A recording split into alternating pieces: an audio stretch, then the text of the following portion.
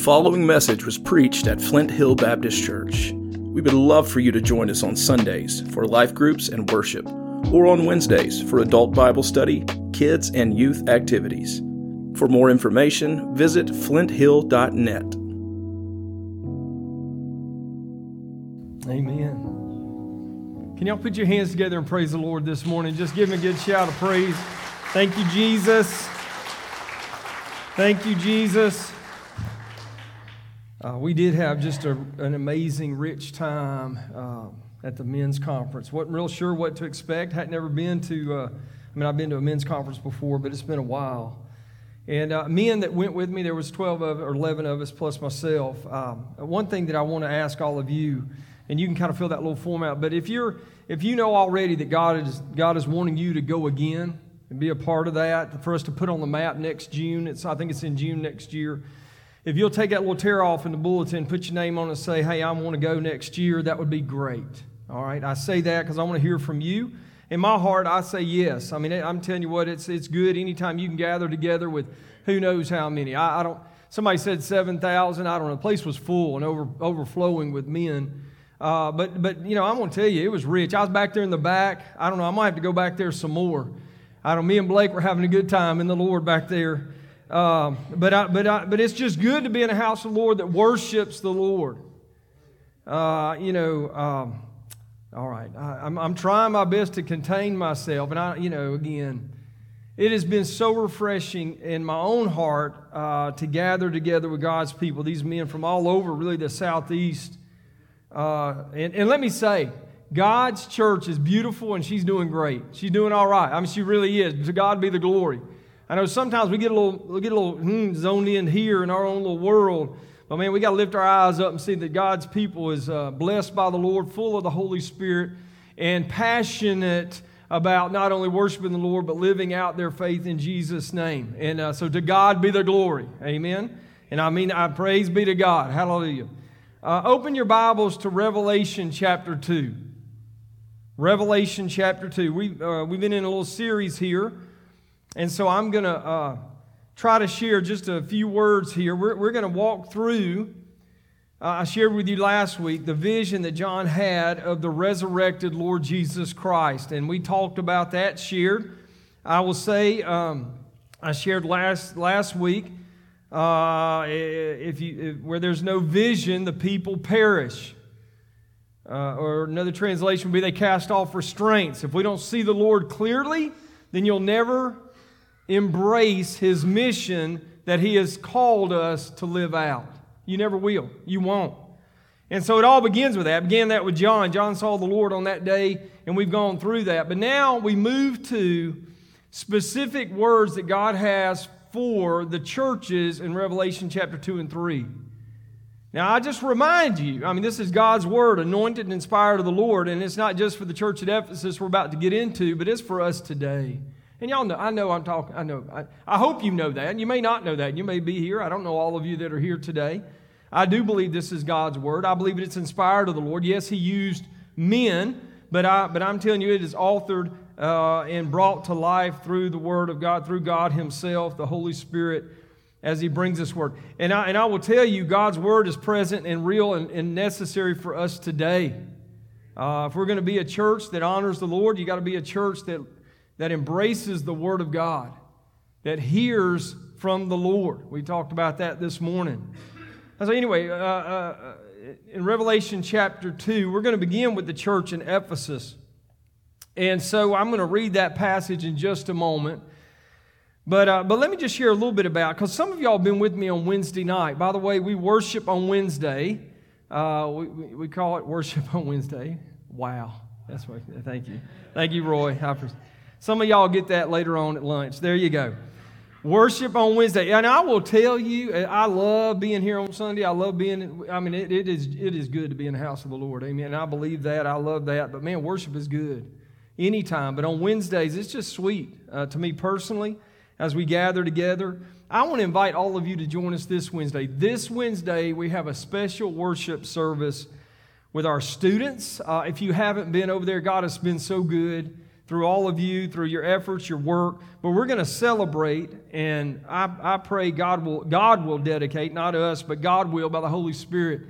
That space over there, what we're calling the student ministry space. It's multi-purpose for sure. College and career are housed there for now. But this Wednesday at 6:30, we're going to celebrate and worship and dedicate that time to the Lord. I invite all of you to join us. If you don't normally come on Wednesday night, make it a point to come this Wednesday night and let's gather together. All right, Church at Ephesus in chapter 2 of Revelation. The title of my series, or this sermon today, is When Love Grows Cold. When love grows cold. The church at Ephesus, perhaps no church in history has the rich heritage as the congregation in Ephesus. We've been going through the book of Ephesus for almost a year. We've just turned to the Psalms. And we see how God has used that, over and over again in their history, but even in our lives today. Just to remind you, the gospel was introduced to that city by Paul's close friends and partners in ministry, Priscilla and Aquila, in Acts 18. Also, Apollos joined them in Acts 18, and they began to lay the groundwork. Paul stopped over there a couple times on his missionary journeys, but it was actually on his third journey that he actually spent a considerable amount of time there. Timothy was the young man that he mentored, God called into ministry, actually began to serve as the pastor of that church in Ephesus. And it was later on in life when the apostle John, who God gave this word in Revelation, we see 1st, 2nd, 3rd John, that he was in that area giving ministry to the churches in Asia Minor, in Ephesus. And it was most likely during that time while he was serving the Lord in Ephesus that he became exiled to the island of Patmos, where he is at this point. He was arrested and exiled there.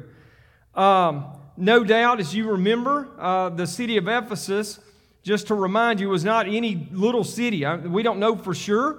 Some estimate between 250,000 to 500,000 people lived in Ephesus. It was a major port. In fact, that most people thought it was the port to Asia, that whole area. Probably, I'm just speculating. This is JJ. It's probably because it's the first mentioned in Revelation, because it was so critical to that whole region of what we call at the time Asia Minor. It was a port city, and everything kind of ran through that. It was a place where they hosted what we would call Olympic Games. They had their fun, they had their festivals, they had a lot of entertainment for sure. It was also the home of the temple to the goddess Artemis or Diana. You see this in the book of Acts when so many people come to faith in Christ, they begin to throw away their idols. And this really upsets the blacksmith. If you remember, you can read back. They get angry with Paul. In fact, there's persecution that comes to the Christians because the Lord, we just sang, there's none like you, right? That just goes back to what we call basic biblical theology. There's only one God, not many. There's one Lord, and He is worthy of our praise. And so when God's people get right with the Lord, and when people come to faith in Christ, they throw away their idols. And that's what happened in the city of Ephesus, and it really turned that city upside down. Paul did great ministry there. There was great challenges there for sure that they had to overcome in the church. So let's look at the scripture here in chapter 2, the 7 verses. To the angel or the messenger of the church in Ephesus write these words. These are the words of him who holds the 7 stars in his right hand and walks among the 7 golden lampstands. I know your deeds, your hard work, your perseverance. I know that you can't tolerate wicked men, that you've tested those who claim to be apostles or are not and have found them false. You've persevered and endured hardship for my name and have not grown weary, yet I hold this one thing against you. You have forsaken your first love. Remember the height from which you have fallen, repent, and do the things you did at first. If you don't repent, then I will come and remove the lampstand from its place. You do have this in your favor, that you hate the practice of the Nicolaitans, which I also hate. He who has an ear, let him hear what the Spirit to the churches says. To him who overcomes, I give the right to eat from the tree of life, which is the paradise of the Lord. A couple things here just to bring through. First of all is this, the description. It's already up there. It describes the Lord as the one who holds the 7 stars in His right hand and walks among the lampstands. We've already looked at this last week. Just to remind you, the 7 stars represents the leaders or messengers. That's that word, Angelia, that we get from angel, but it's the messengers that came from those areas that God's sending that word back to them. And it represents that He holds them in His right hand. In other words, He holds His ministers under His authority, under His power, and He uses those ministers to mediate His word, in this case, to the church at Ephesus. And He still does that today. I hope so. I certainly, the last 24 hours, heard some incredible messages from God's men called by Him to share. I mean, it was incredible, right? So God still uses His men called out to share His word to His people. But it also describes Him as one who walks among the 7 golden lampstands, or the 7 churches. Now, again, in this context, He says the one that walks among them. Very clearly, the Lord is reminding the people of God there at Ephesus that I am with you and I am among you. In other words, the Lord is very personal. He's not way off. He doesn't not notice. He is very much among us. You can't hide from Him. You can't run away. In fact, in this context, He's the one examining or assessing and evaluating the church at Ephesus. And as the ruler of them, He has the authority to address the church. He has every right to assess, let's just be honest, it's His assessment of us that matters. Too often, I'm probably being way too honest, but too often we think of ourselves a little more highly than we ought. We look at ourselves oftentimes in the context of the person next to us, and we think, oh, I'm doing pretty good compared to them. That's not how the Lord examines His people or His church. In fact, in this context, you'll see it over and again, God uses the plumb line of His Word for God's people to kind of see exactly where they really are. Now, I will say this, the first thing that He says in this description, and it's staggering, but y'all look with me in verse 2. Now, I'm reading out of the NIV. To me, we could probably stop the service right here and have the altar call, have the response. He says very, very emphatically, I know your deeds. I know them. Everything. Doesn't matter. There's nothing that is going to be hidden. In fact, the word there, know, the word there in the Greek indicates that the Lord has full and complete knowledge of what the church of Ephesus is really like. And when I say the church, I'm not talking about bricks and mortar. Y'all understand that, right? I'm talking about the people of God or the church. That's us. When we talk about the church at Flint Hill, we're not talking about this stuff. Y'all with me on that, right? Okay, I'm not messing anybody up this morning, right? May it never happen, but if this thing got moved away, we still going to meet and worship the Lord somewhere, somehow. Amen? We're going to gather in His name. We are God's people. He anoints and empowers His people, not this. Now, He'll use this stuff for His glory if God's people are anointed and filled with the Holy Spirit. Amen. All right, now, I say that. I don't know why I digress sometimes. But anyway, oida, the word there means God has complete and full knowledge of everything, both good and bad. He knows everything. Now, I don't know what that means for you personally, but that can strike a little bit of terror in my own heart when I come before the Lord. I will tell you, I think real worship, when we talk about worship and celebrations, always starts with humility. That's what the Bible teaches. A self-assessment lets us all understand that only by the grace of God that we go, and it's by God's grace alone that we even have the opportunity to be here today, have breath in this lung, that I can praise Him, right? And so we acknowledge that. But at the same time, God knows. God knows everything about us, the good, the bad, the ugly, the best days, the worst days, it doesn't matter. And so when He comes to the church at Ephesus, that's the first thing He says, I know your deeds. Now, He starts off with accommodations. If you'll go to that slide, He mentions several things that He commends them for doing. The first thing is toiling or toil, their work. That word where it says literally in here, He says, I know your deeds, your hard work, your toiling, denotes labor to the point of sweat and exhaustion. Now, I don't know what kind of job you have. Some of y'all might have a job in the air conditioning and you barely sweat. You know what I'm talking about? Now, some of y'all work hard every day. I know you do. You're out there laboring away. Or you're maybe in a factory situation, and I think I talked to someone this week. There was no air conditioning at work, no air conditioning in the office, but they had air conditioning at home, thank goodness. But anyway, some of y'all work in that environment, so sweating or getting to the point of exhaustion may be your typical day. But when he says this about the church, I want you to understand the church, it describes the church at Ephesus as a church, as a people of God that were willing to put forth the effort to work. They were giving their all-out effort. It communicates that they were physically, mentally, and emotionally in the work of the Lord. There wasn't spectators in the house of the Lord at Ephesus. If you were to say, oh yeah, I love Jesus, the way you demonstrate that is by your work for the Lord and how you serve Him. And so the church at Ephesus, he commends them. He says, man, I see your hard work. You're not all about the fluff. You get after it. You labor, you plow, you plant.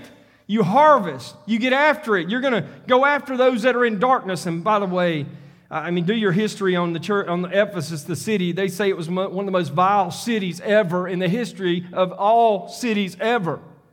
I don't have time this morning, but they talk about that. So we talk about today. We talk about, hey man, things are really dark around us today.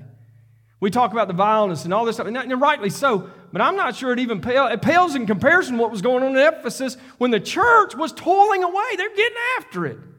They would go after the lost, edify the saints, and care for those in need. So he commends them for that, but also for their perseverance. That word simply means it denotes patience in difficult or trying times. You can see it now.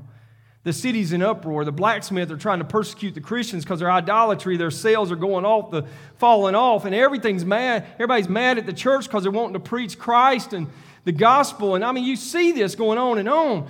But what does the church do? They just keep on keeping on. That's what it means. They're patient.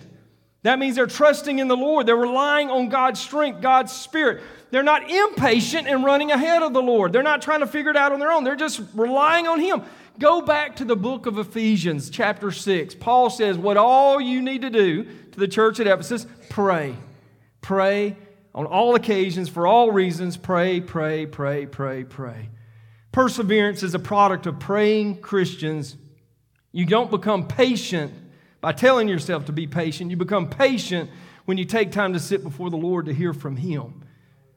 And they did that. He commends them for that. The next thing is they refuse to tolerate wicked men. Now, I think this still happens today, but in their day, there was these traveling evangelists that would go around all the time. You got to understand, things are happening at a rapid pace in the first century. I know we're reading into it some years later, but in their day, man, things are happening. All of a sudden, these men would show up and claim, hey, I know Paul. Hey, yeah, man, I know Jesus. Yeah, and they would want an opportunity to speak to the people of God. And this happened all the time in all the places. I'm sure it still happens today as well. But he commends them. He says, you refuse to tolerate wicked men. In other words, they held to a high standard, a holy standard of behavior, and were sensitive to sin, right? They followed the Lord's mandate, for sure, of church discipline, but they also did not want to give, as Paul instructed them in Ephesians 4, to give the devil even an opportunity or a foothold. They acknowledge, not everybody that comes to me that looks like, smells like, talks like is really a Christian. There could be some wolves in sheep's clothing.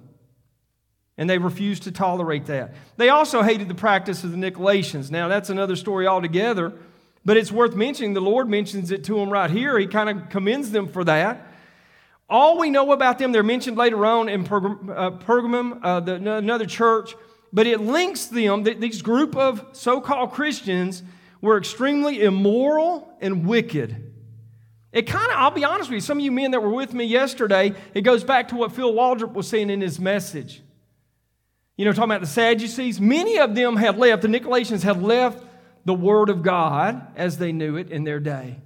And so they started operating by what they felt like and what they, in their own thinking, and what their own thinking did, it led them down a road of immorality.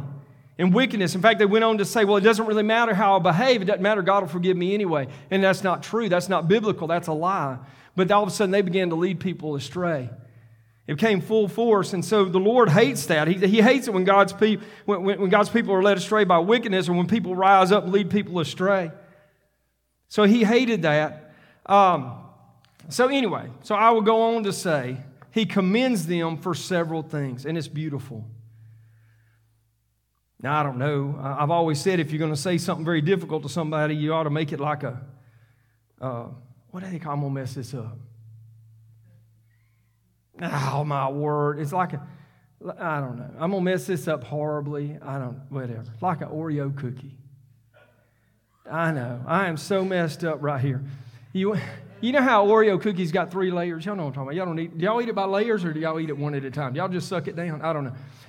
Anyway, you can peel that thing apart. So if you got something difficult to say, give them a little something good right here. Then you're going to have to give them something hard, and then give them something good on the end. And quite honestly, that's what the Lord does right here to the church at Ephesus. Now, you're going to leave out here today on Father's Day, and all you're going to remember is Oreo cookie. And you're not going to remember anything I've shared with you. And I'm like, Lord, forgive me already. But He does. He kind of commends them. And I can imagine, can't you be, can we just jump back and when that letter was first read to the church at Ephesus, when that messenger brought back that word and says, man, I know your deeds, your hard work, your perseverance. Man, you can't tolerate wicked men, and you've tested those who claim to be apostles, found them false. You persevered and endured hardship for my name and have not grown weary. Can you imagine? As that word was shared on that day, how that would have impacted, wouldn't it? Come on, y'all. Praise. That would be just so like, thank you, Lord. And however, He knows our deeds. And so in this moment, He just, as He does, He says, yet I hold this against you. The word that the messenger brings to the church at Ephesus, that the angel of the Lord gave to John. He says, you have forsaken your first love. MacArthur says that despite all the praiseworthy elements in the Ephesians church, the penetrating, omniscient gaze of the Lord Jesus Christ spotted this fatal flaw in the church. They had maintained doctrinal orthodoxy. They had continued to serve Christ. However, here it is, their service had degenerated into mechanical orthodoxy. That's a fancy way of saying they were going through the motions.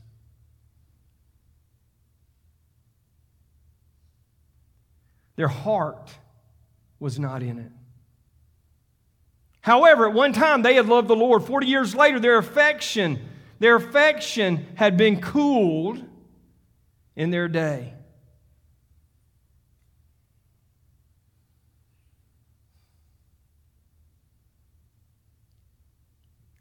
That current generation that first received this word was maintaining their teaching handed down to them, but they had forsaken and forgotten their first love. That love certainly included love for the Lord, love for one another, and love for the lost that was all around them. They had sunk into a place where they were carrying out their Christian responsibilities with a diminishing love for the Lord and for others.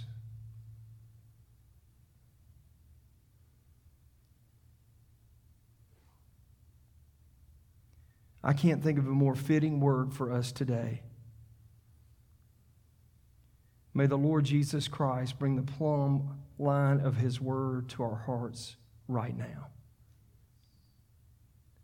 Please refuse to hide behind your religiousness right now.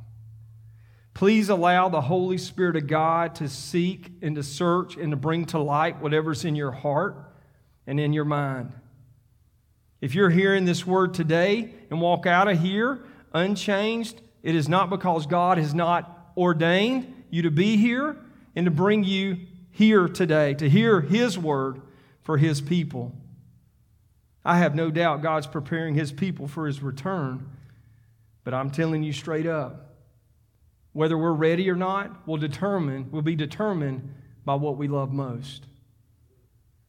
Do we sincerely, personally, and passionately love the Lord our God with all our heart, with all our soul, with all our mind? That's a great question to ask if you haven't asked it.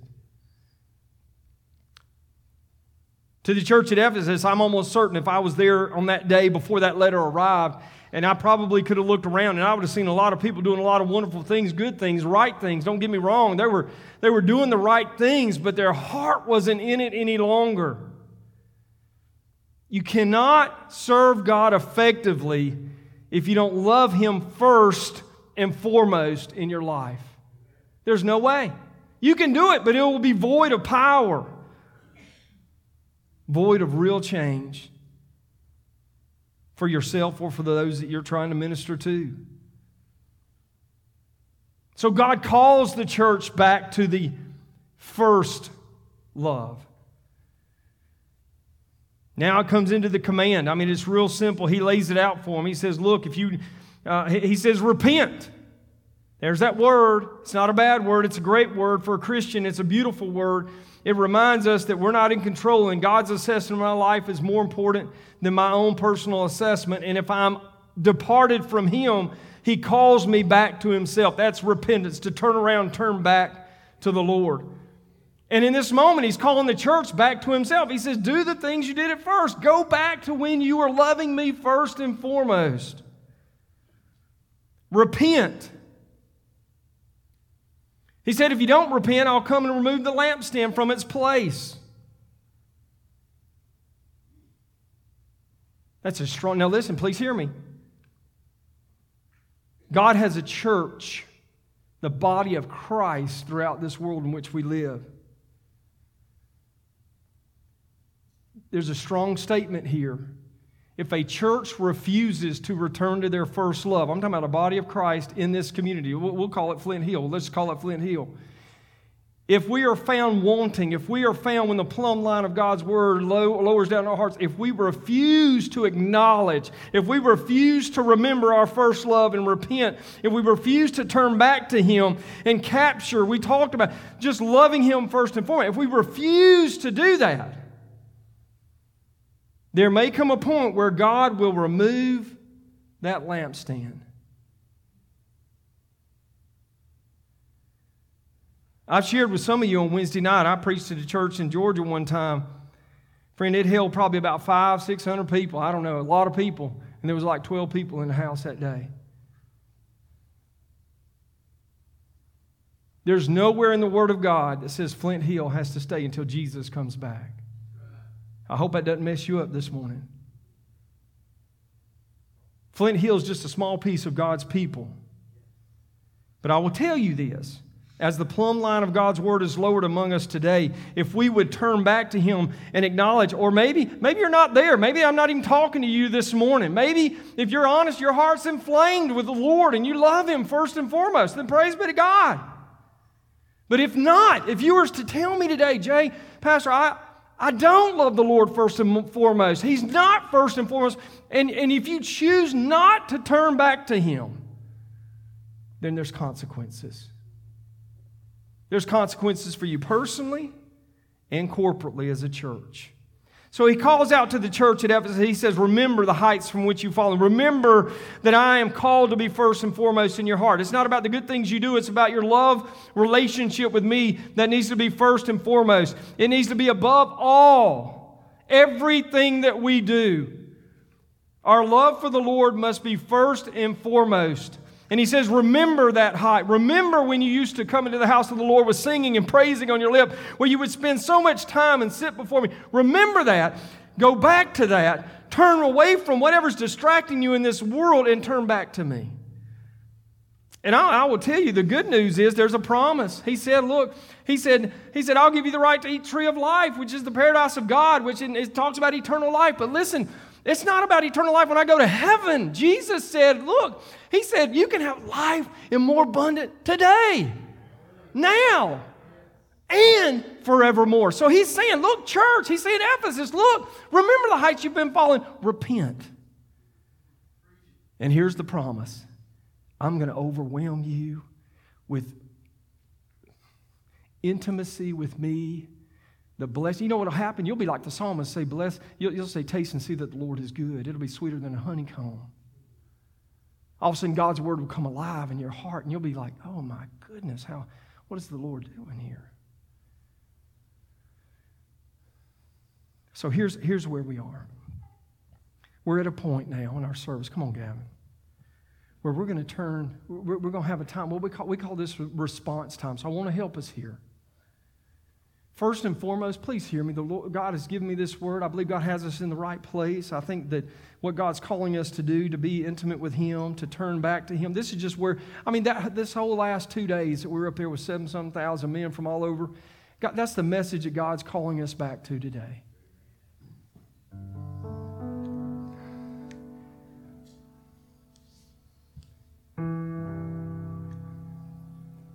May God help us. Now I'm getting real personal here. God, help me, JJ, to be a man, to be a father who opens up his heart today unto the Lord and say, Lord, search me and know me. God, if there's any offensive way in my heart, my life, my leadership, whatever it may be, God, bring it to my attention and help me to confess that and turn away from it. I want to invite you. This is an invitation. This is an invitation. Whether you come to this altar, come to me or not, this is an invitation for you, every person here today, to just open up your heart to the Lord. We're about to sing a song of response. Open your heart to the Lord. I just want to invite you to do that. May the Spirit of the Lord invite you to open up your heart to Him. If God acknowledges something, brings something to your attention, then turn away from it. Repent. And turn to the Lord.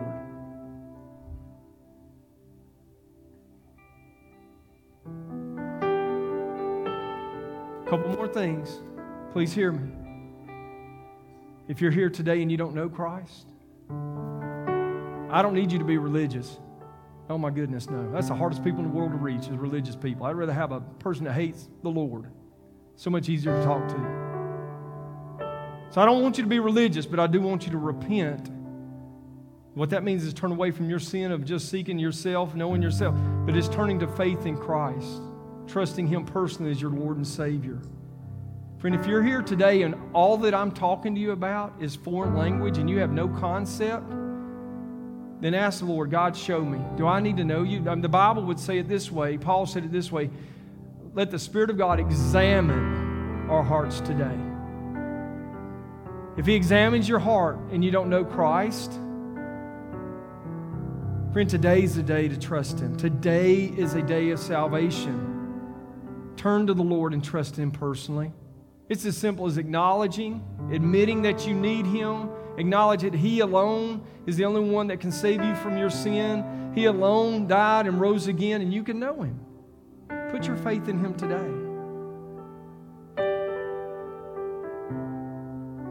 In just a moment, I'm going to pray. If you do that, I want you to come forward and tell me, hey, I trusted Christ. There's nothing magical about coming forward and talking to some preacher. But there's something about putting feet to a commitment. Because if you can't tell me you trusted Jesus, you're not going to tell anybody out there when you walk outside these doors. But I want to encourage you and help you and walk with you. The last thing is this. If you're here today and you know this is where God's calling you, your first step is to make that public. We do have a little class, talks about membership matters. But first and foremost, you've got to come before the Lord. You've got to know that God's called you here to work, to serve. And listen, I'm a worker.